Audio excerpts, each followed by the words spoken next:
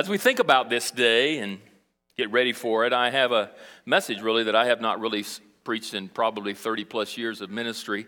It's about the return of Christ, and it's about being ready for Christ's return. But before we get started, let's have a brief introduction. How many of you, let's be honest now, this is Easter, how many of you have a hard time keeping secrets? Be honest, raise it high, don't be bashful. Yeah. Now, I'm not talking about bad secrets. I'm talking about good ones, like you buy a birthday present in advance, days, if not weeks in advance, or maybe a Christmas present, or you have some really good news that you can't quite share yet, like maybe a pregnancy or an upcoming wedding or something like that. It's a positive thing. It's a good thing. It's not harmful. It's not hurtful, but it's a really good secret. It's a real blessing, and you just boil up inside and you just want to share it. Now, how many of you would raise your hand on that? Okay, I think most of us have a hard time keeping in good news, really. I mean, there's something in us that just wants to share and express to everyone around us good news. Well, how many of us know someone or have known someone that has good news? They know something that's really positive, really a blessing, something really good. You suspect there's something that they're holding back. There's a secret that they're keeping to themselves, and you are just dying to know, and you have done everything that you possibly can to get the information out of them. Have you ever done that? You have, haven't you? I think really, honestly, all of us want to know the secrets that revolve around good things. Well, the disciples in our passage this morning know that something is up, and they know that it's a good thing. And they're dying to know, they're curious to know, and they want Jesus to reveal the secret. The disciples are curious. They've heard Jesus talk about the end times. There have been occasions in which they had wanted to ask him some things, but they've been reluctant, I think, so far. And it's in this passage in Matthew chapter 24 where we see the disciples finally taking advantage of this very special moment where they, with Jesus in a private moment, begin now to enter into a dialogue as to which they are saying, Jesus, when is the moment going to happen? Jesus has been in the temple until chapter 24 of the book of Matthew. He has spent the day ministering in the temple courts. He has preached and proclaimed the gospel message. It's at the end of the day, and he and his disciples are walking out of the gate that leads into the streets of Jerusalem. And as they are passing by the gate, one of the disciples sort of alludes to the fact that this temple that they are passing is just an incredible, magnificent wonder of the world. There's no edifice, there's no place like it, especially for the Jew, because it was symbolic of the presence of God. It was symbolic of the sovereignty of God. It was symbolic of where their Messiah would sit on his throne and reign and rule over Jerusalem. And so it was very strategic and very critical and very important to them. And this was it was a beautiful edifice, and they were proud of it, and they liked it. And so they walked by and said, Jesus, aren't you impressed with this incredible, magnificent structure?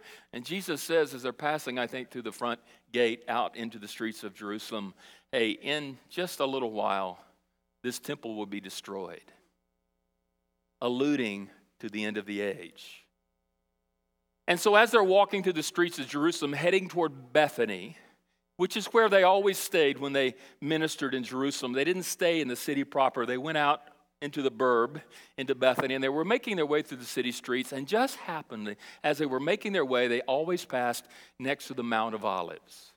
Now, the Mount of Olives is a special place for Jesus, and it's a place where Jesus takes this opportunity where he sits with his disciples in a time with just him and them. And it's a place in which, as they are sitting, they can see on this mountaintop, see sort of down below, the beautiful temple that has just been described as one of the disciples, one of the amazing edifices or the most amazing, spectacular things, and wondering if Jesus was impressed by it. Of course he wasn't. Christ is never impressed by buildings. He's after people. And so Jesus takes this opportunity to say to them some things that are important to their understanding as to the secrets, the insights, the information that they're going to need as they seek to follow Christ. So I want us to take a look at the passage this morning, and I want us to look at three things. How we, like them can be ready for the return of Christ? How can we today, like them, be ready for Christ's return? How can we be ready? There are three things. I think in the text, first of all, we realize, and we learn as Jesus begins to enter in this dialogue, that he says that you must be real. You must be real. There must be an authenticity about your faith in Christ.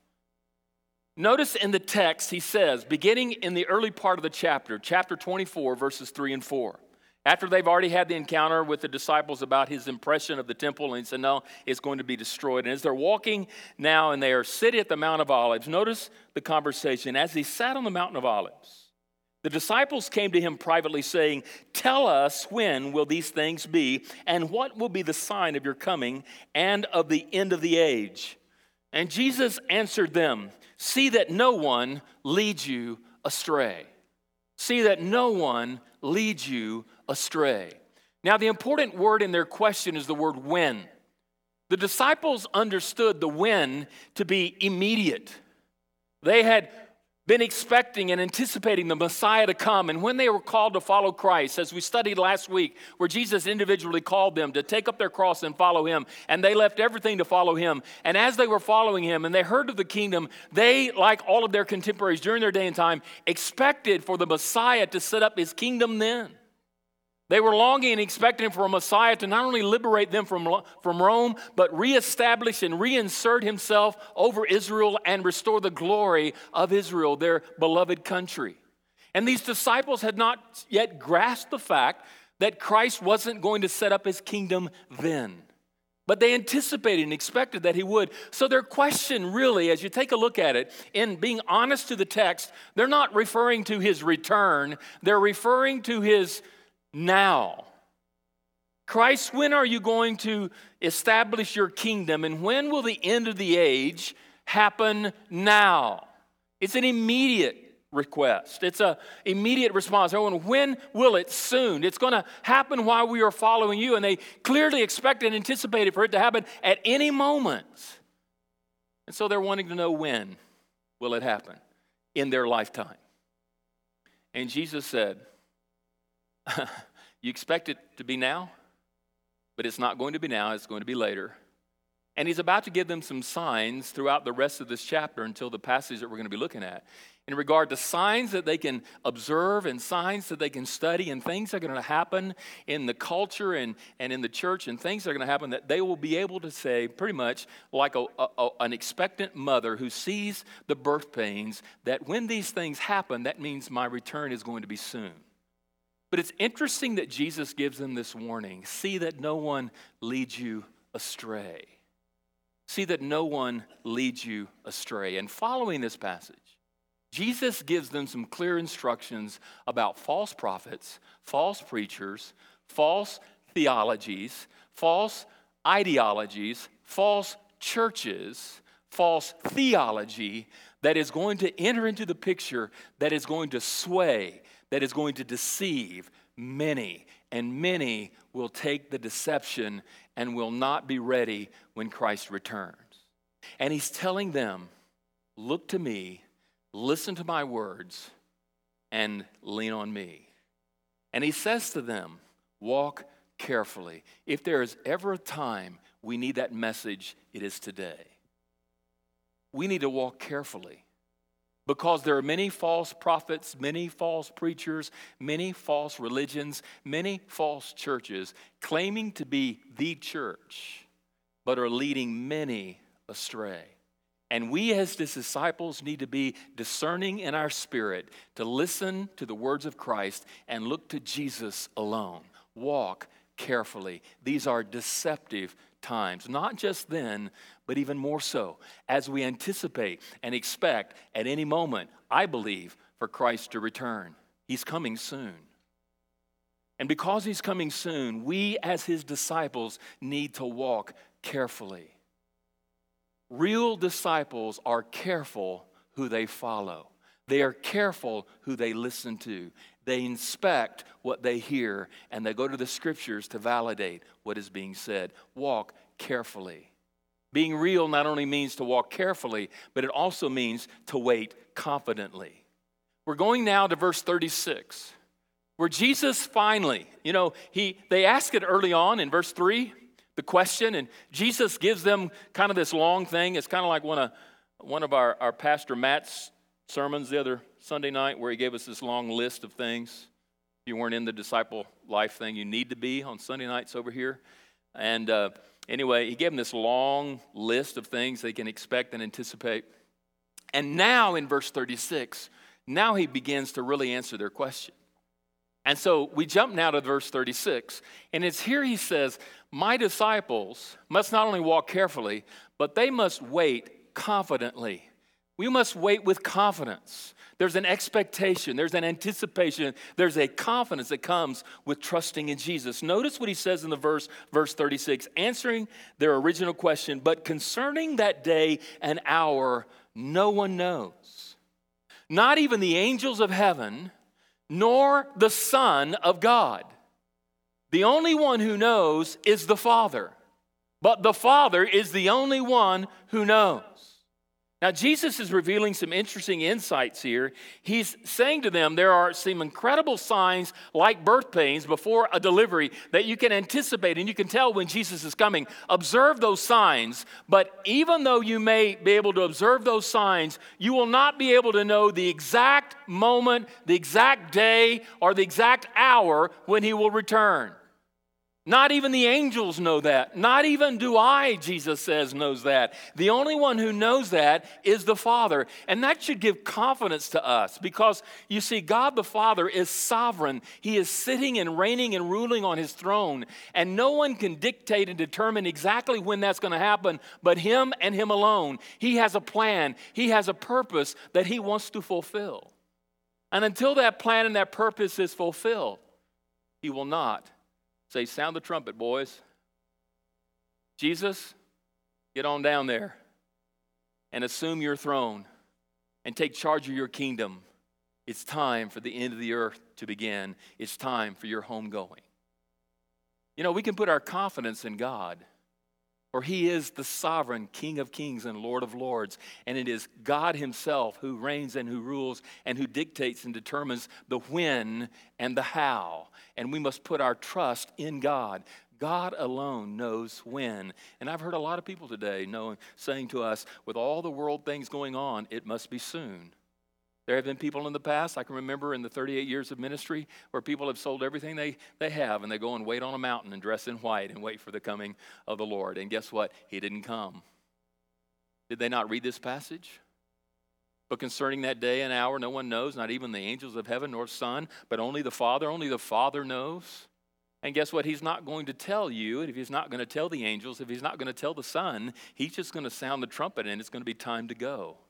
And it is God who dictates and determines when that happens. So we can have confidence that God is in charge. God is sovereign. He is on his throne. And because he is sovereign, because he is on his throne, and because he has a plan and a purpose, we can sit confident in knowing that we can trust him with whatever happens in our personal lives and our life as a church. Wait confidently. But thirdly, he says, we need to walk committedly. There's a certain commitment that he wants from us. Notice in verse 42 at the end of the verse, it says, but you do not know on what day your Lord is coming.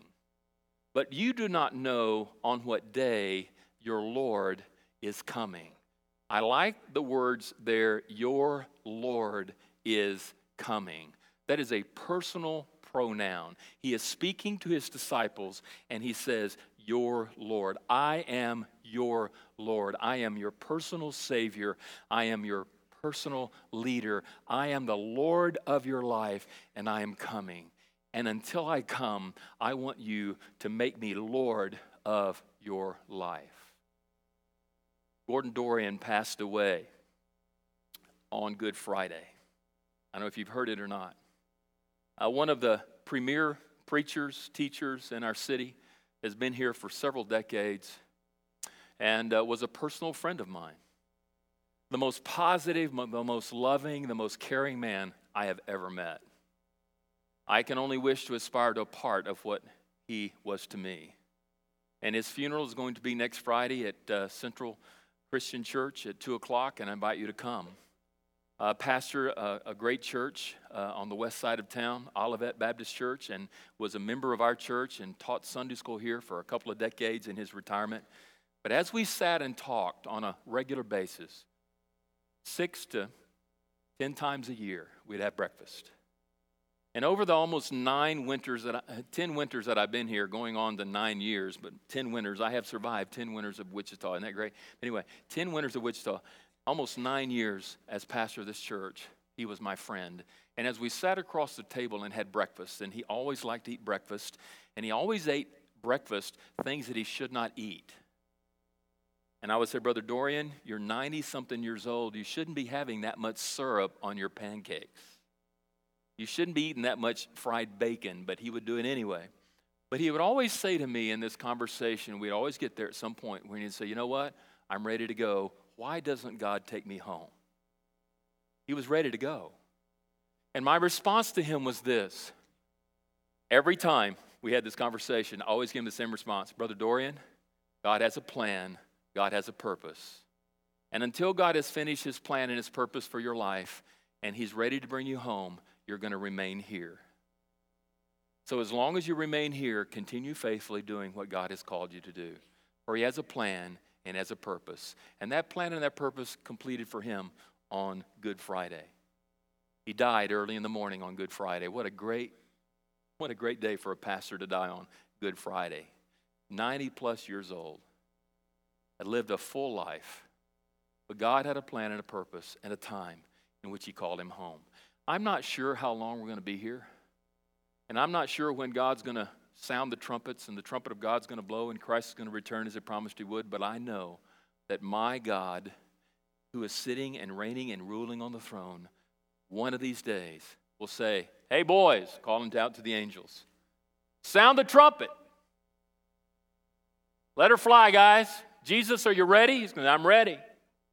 And his plan and his purpose will be fulfilled, and Christ will return as he promised he would. And those of us who remain will be caught up together with him in the clouds, and we will be forever with the Lord. And eternity, that moment, will then begin.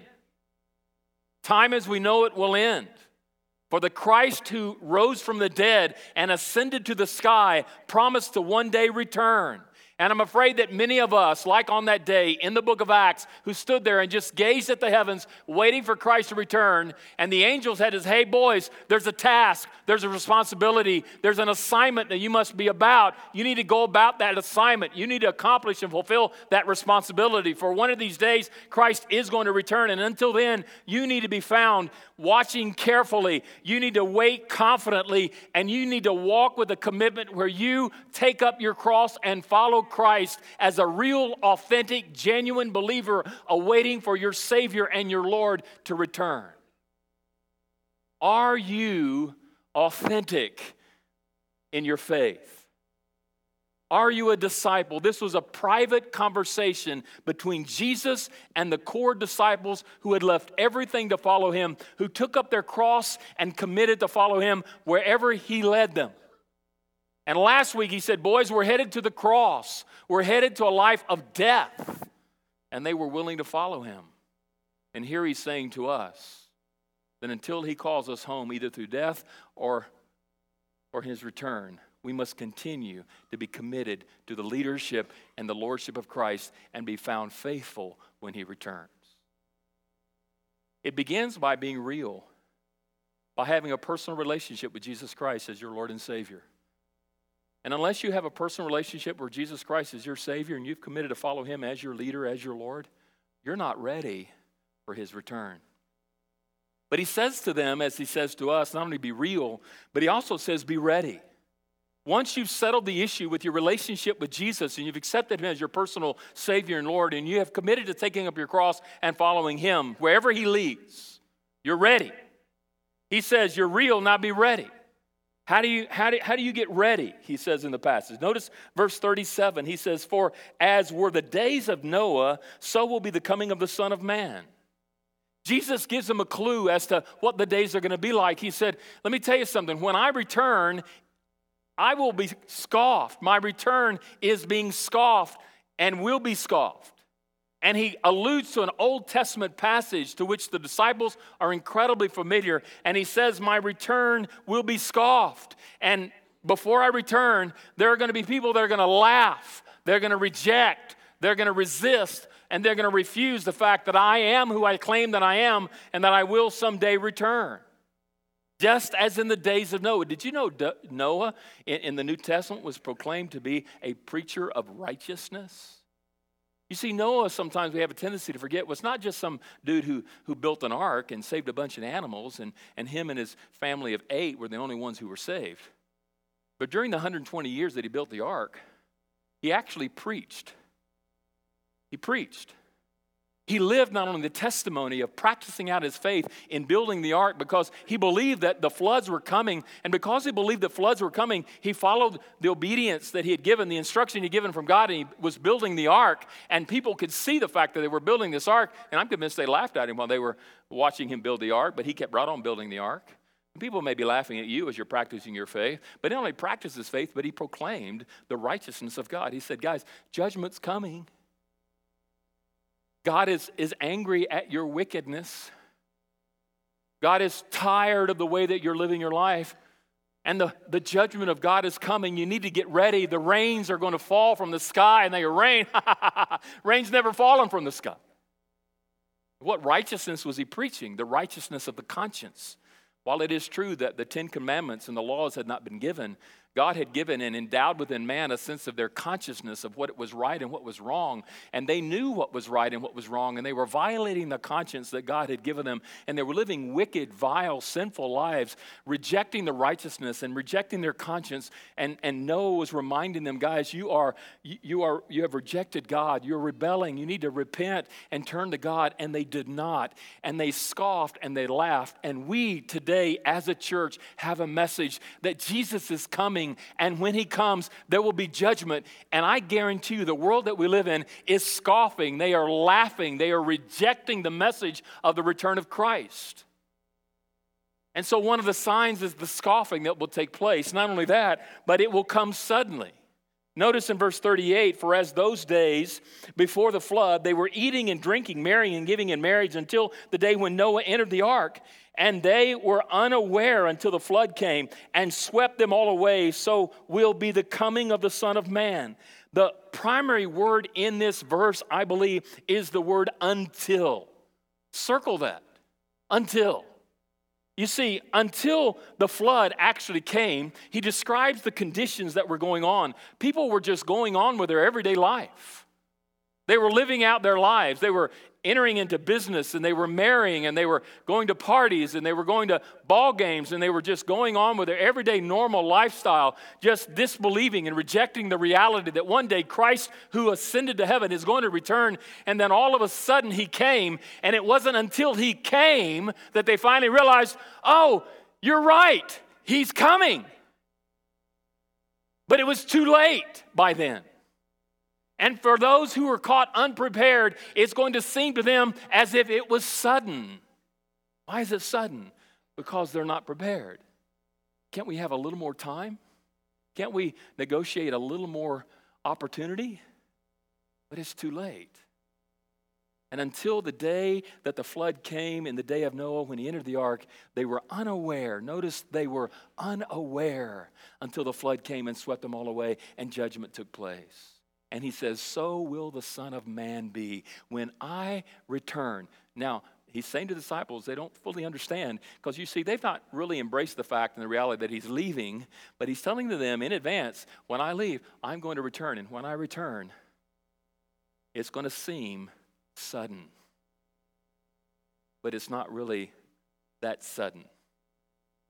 Not only will it be sudden and scoff, but notice it will be subjective or selective. It will be selective. Verse 40 says to us, then 2 men will be in the field. One will be taken and the other left. 2 women will be grinding at the mill. One will be taken and the other left. There's 2 groups here, men and women. Isn't it great to know that God's not going to take just the women, gentlemen? Let me say that again. Aren't you glad that God's not just going to take the women, gentlemen? That means you're not going to be left here with the kids. Yeah. I can't imagine the women only going and saying, "No, but my children, their daddy will never make it." God is indiscriminate of male and female, boys and girls. And there are two sets of two men who are out in the field, and they're working, earning a living for their family, supporting and sustaining their livelihood. And while they're out in the field, one is taken and one is left. There are two women described here who are preparing for the daily meal. They are grinding the wheat for the daily bread that they're going to serve to their family when it's time for the meal. And while they are serving or they're making the meal for the family to put on the table, in a moment's notice, one will be taken and one will be left. When Christ returns, there will be a selection that's going to happen automatically. And that selection is based upon preparedness. Because while there are two men in the field, only one was prepared. Only one gave thought for God. Only one gave thought for the eternal security that they needed, their eternal destiny. Only one gave the attention that was necessary to be spiritually ready and repented of their sin and received Christ.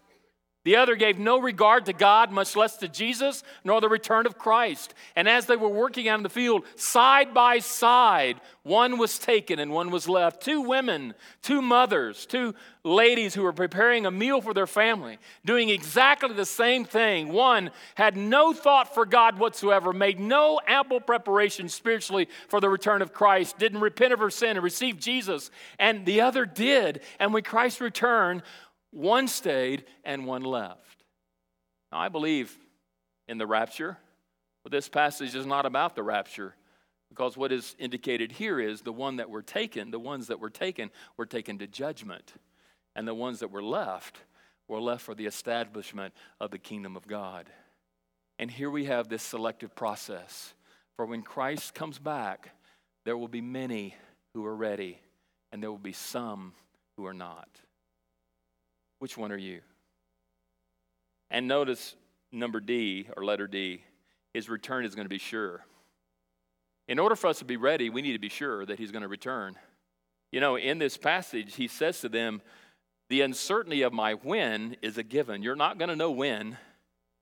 But even though you're uncertain about the when, you can be certain and you can be sure that I am coming. You can be sure that I'm coming. You may not know when, but you can be sure it will happen. He says, therefore, stay awake. This word stay awake is a continuous action. It is a constant discipline that we must exercise. We must stay awake. We should not be lazy or apathetic or indifferent or distracted. We must stay awake. We must focus and to be sure. Because why? The Lord is coming. Notice the Lord is coming. He is coming. Not maybe, but he is. Today is Mark's second anniversary. 2 years ago you came on Easter, right, Mark? Can we show our appreciation to him and say thank you for being here? You owe me lunch for that, okay? I'm certainly glad you're here. And although he's from Oklahoma, we won't hold that against him. That was where he was born. And he claims to have spent some time in Kansas, up in Kansas City, but that's not really Kansas. That's another part of the world for us. You got to live in Kansas, not Kansas City. Those people up there are not real Kansans. And if you're from Kansas City, I apologize. I'm not originally from Kansas, but I got here as fast as I could, so I live in Wichita. And he went to Florida for a number of years, you know, where they mow their grass in December and January. And when we got to talking, he couldn't wait. Well, actually, his wife is from up here in the Midwest. He married well, by the way. And so she was wanting to have seasons, you know, during the year.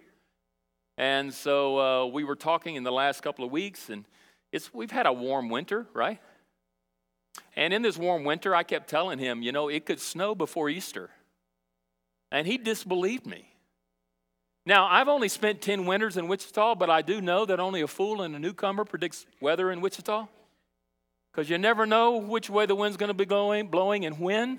I keep telling my dad, he said, the wind's not blowing today. Yes, it is. It always blows in Wichita. Yeah? Am I right?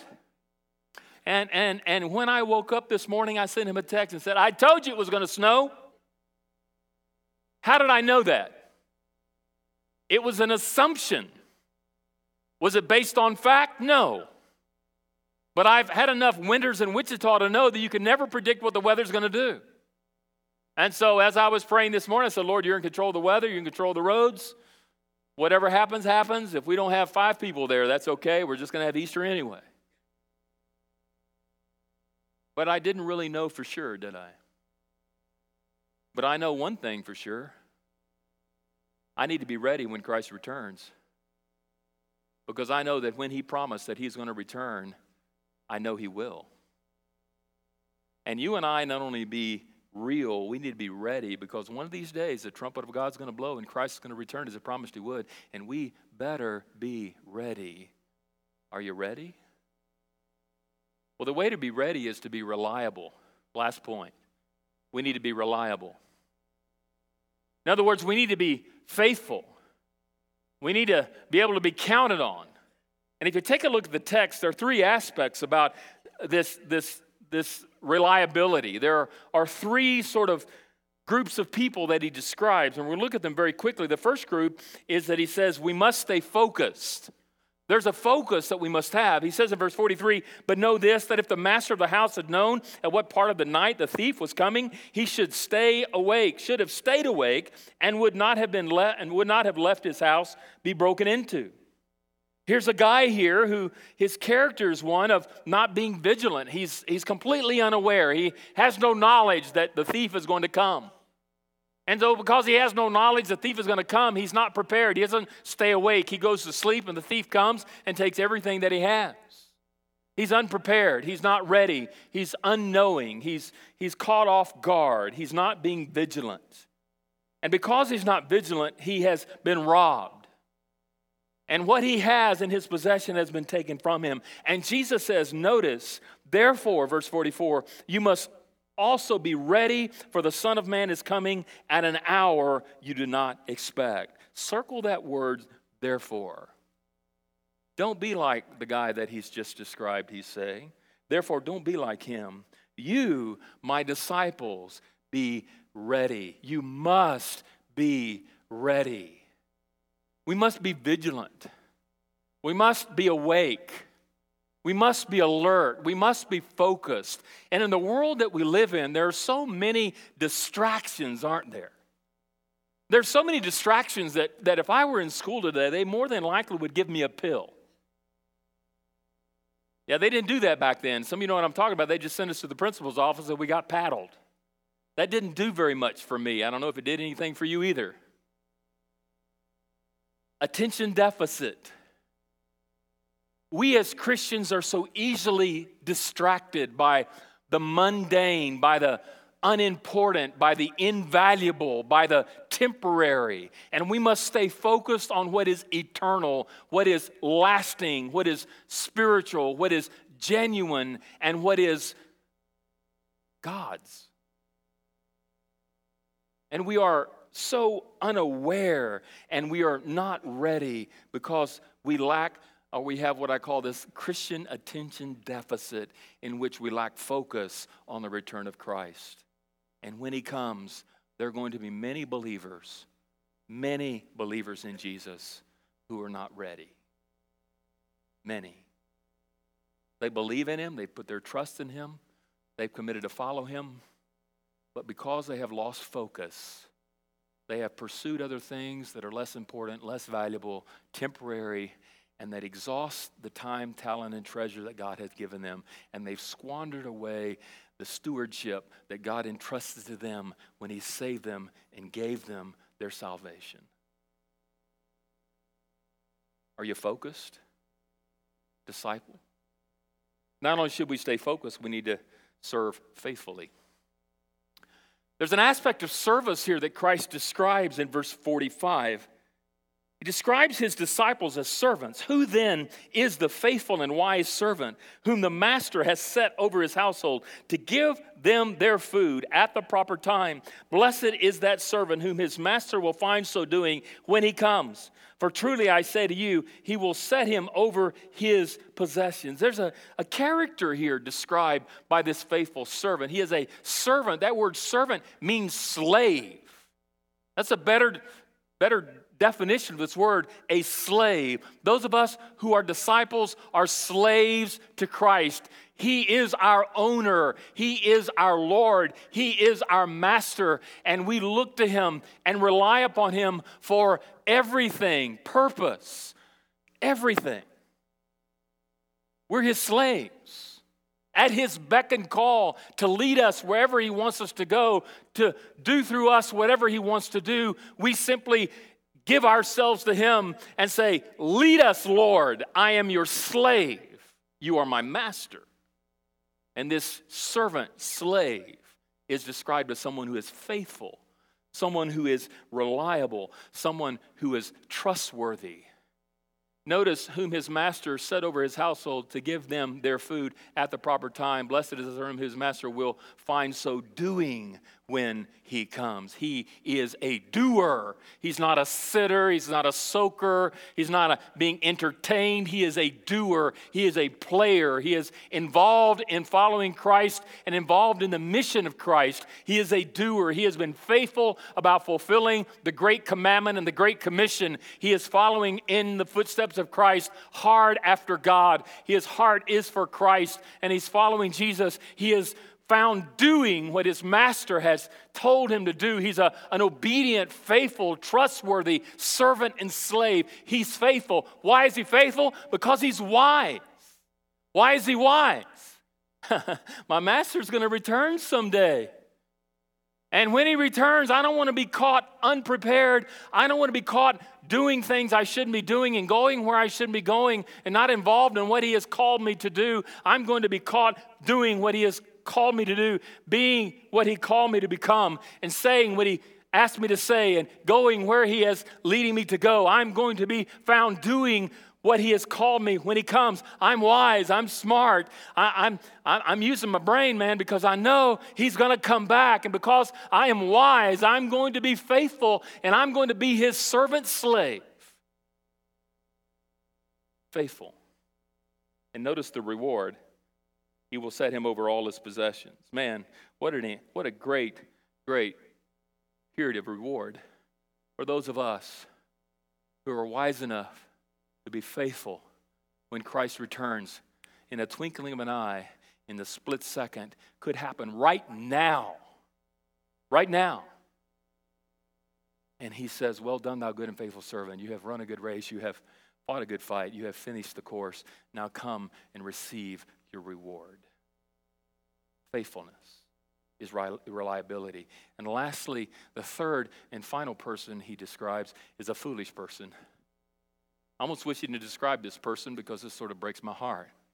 Verse 48, but if that wicked servant says to himself, my master is delayed, and begins to beat his fellow servants and eats and drinks with drunkards, the master of that servant will come on a day when he does not expect him, and an hour that he does not know, and will cut him in pieces and put him with the hypocrites. In that place there will be no weeping, there will be weeping and gnashing of teeth. I thought long and hard about this. The wicked means to be morally corrupt, to be bad, to be unrepentant, to be lost, to be an unbeliever. And the problem with the word wicked is put with the word servant. And there are some who would want us to think that this servant belonged to Jesus, but because he was wicked, he lost his salvation. But that's not what this text is saying. What this text is saying is he is a servant, not because he is a disciple of Jesus or a member of the family of God. He is a servant in that he was made by God.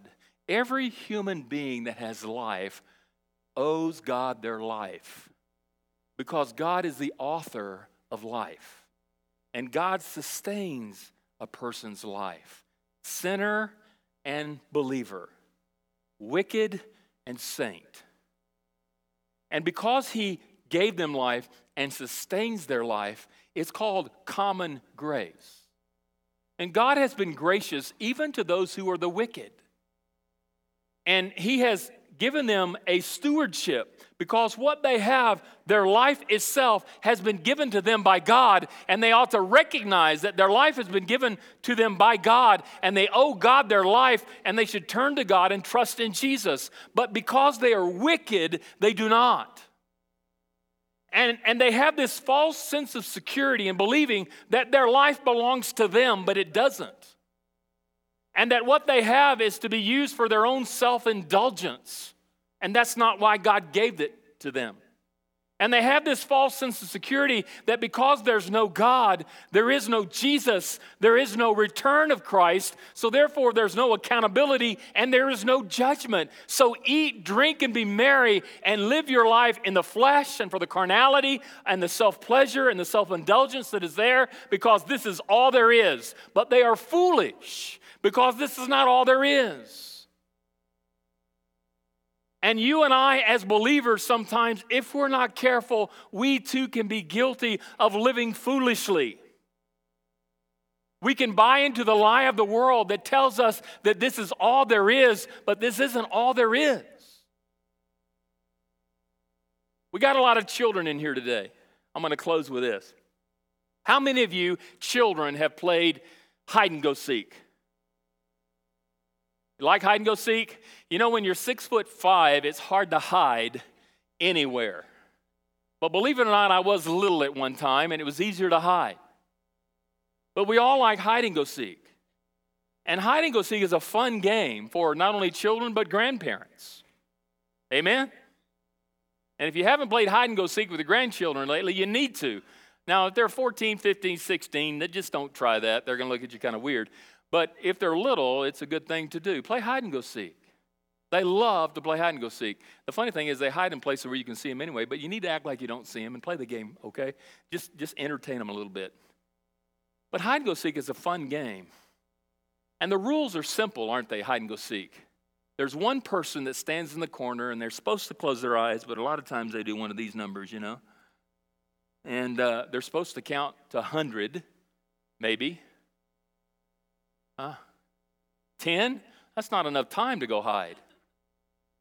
It's a good practice for children to learn their numbers if they have to count to 100. It gives you as an adult a little more time to have freedom if they count to 100. You got to play the game rightly, okay?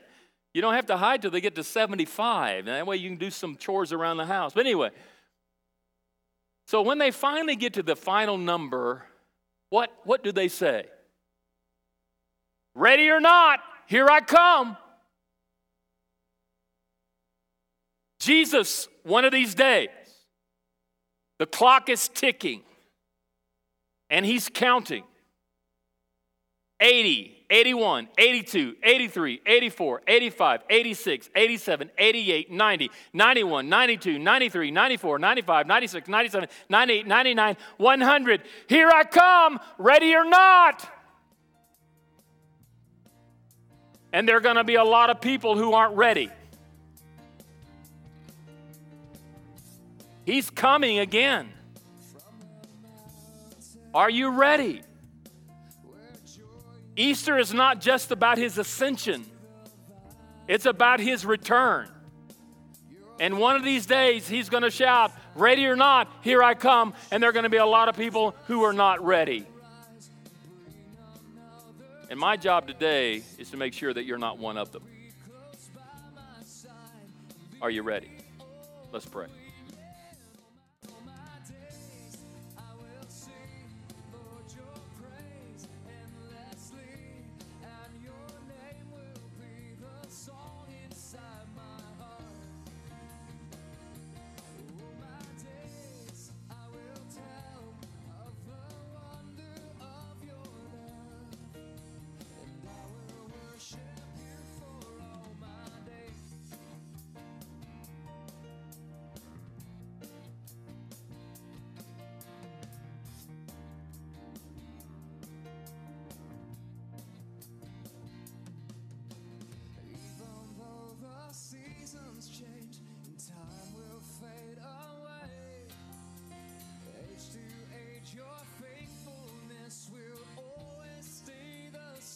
Sing it all my days. I will sing, Lord, your praise endlessly. song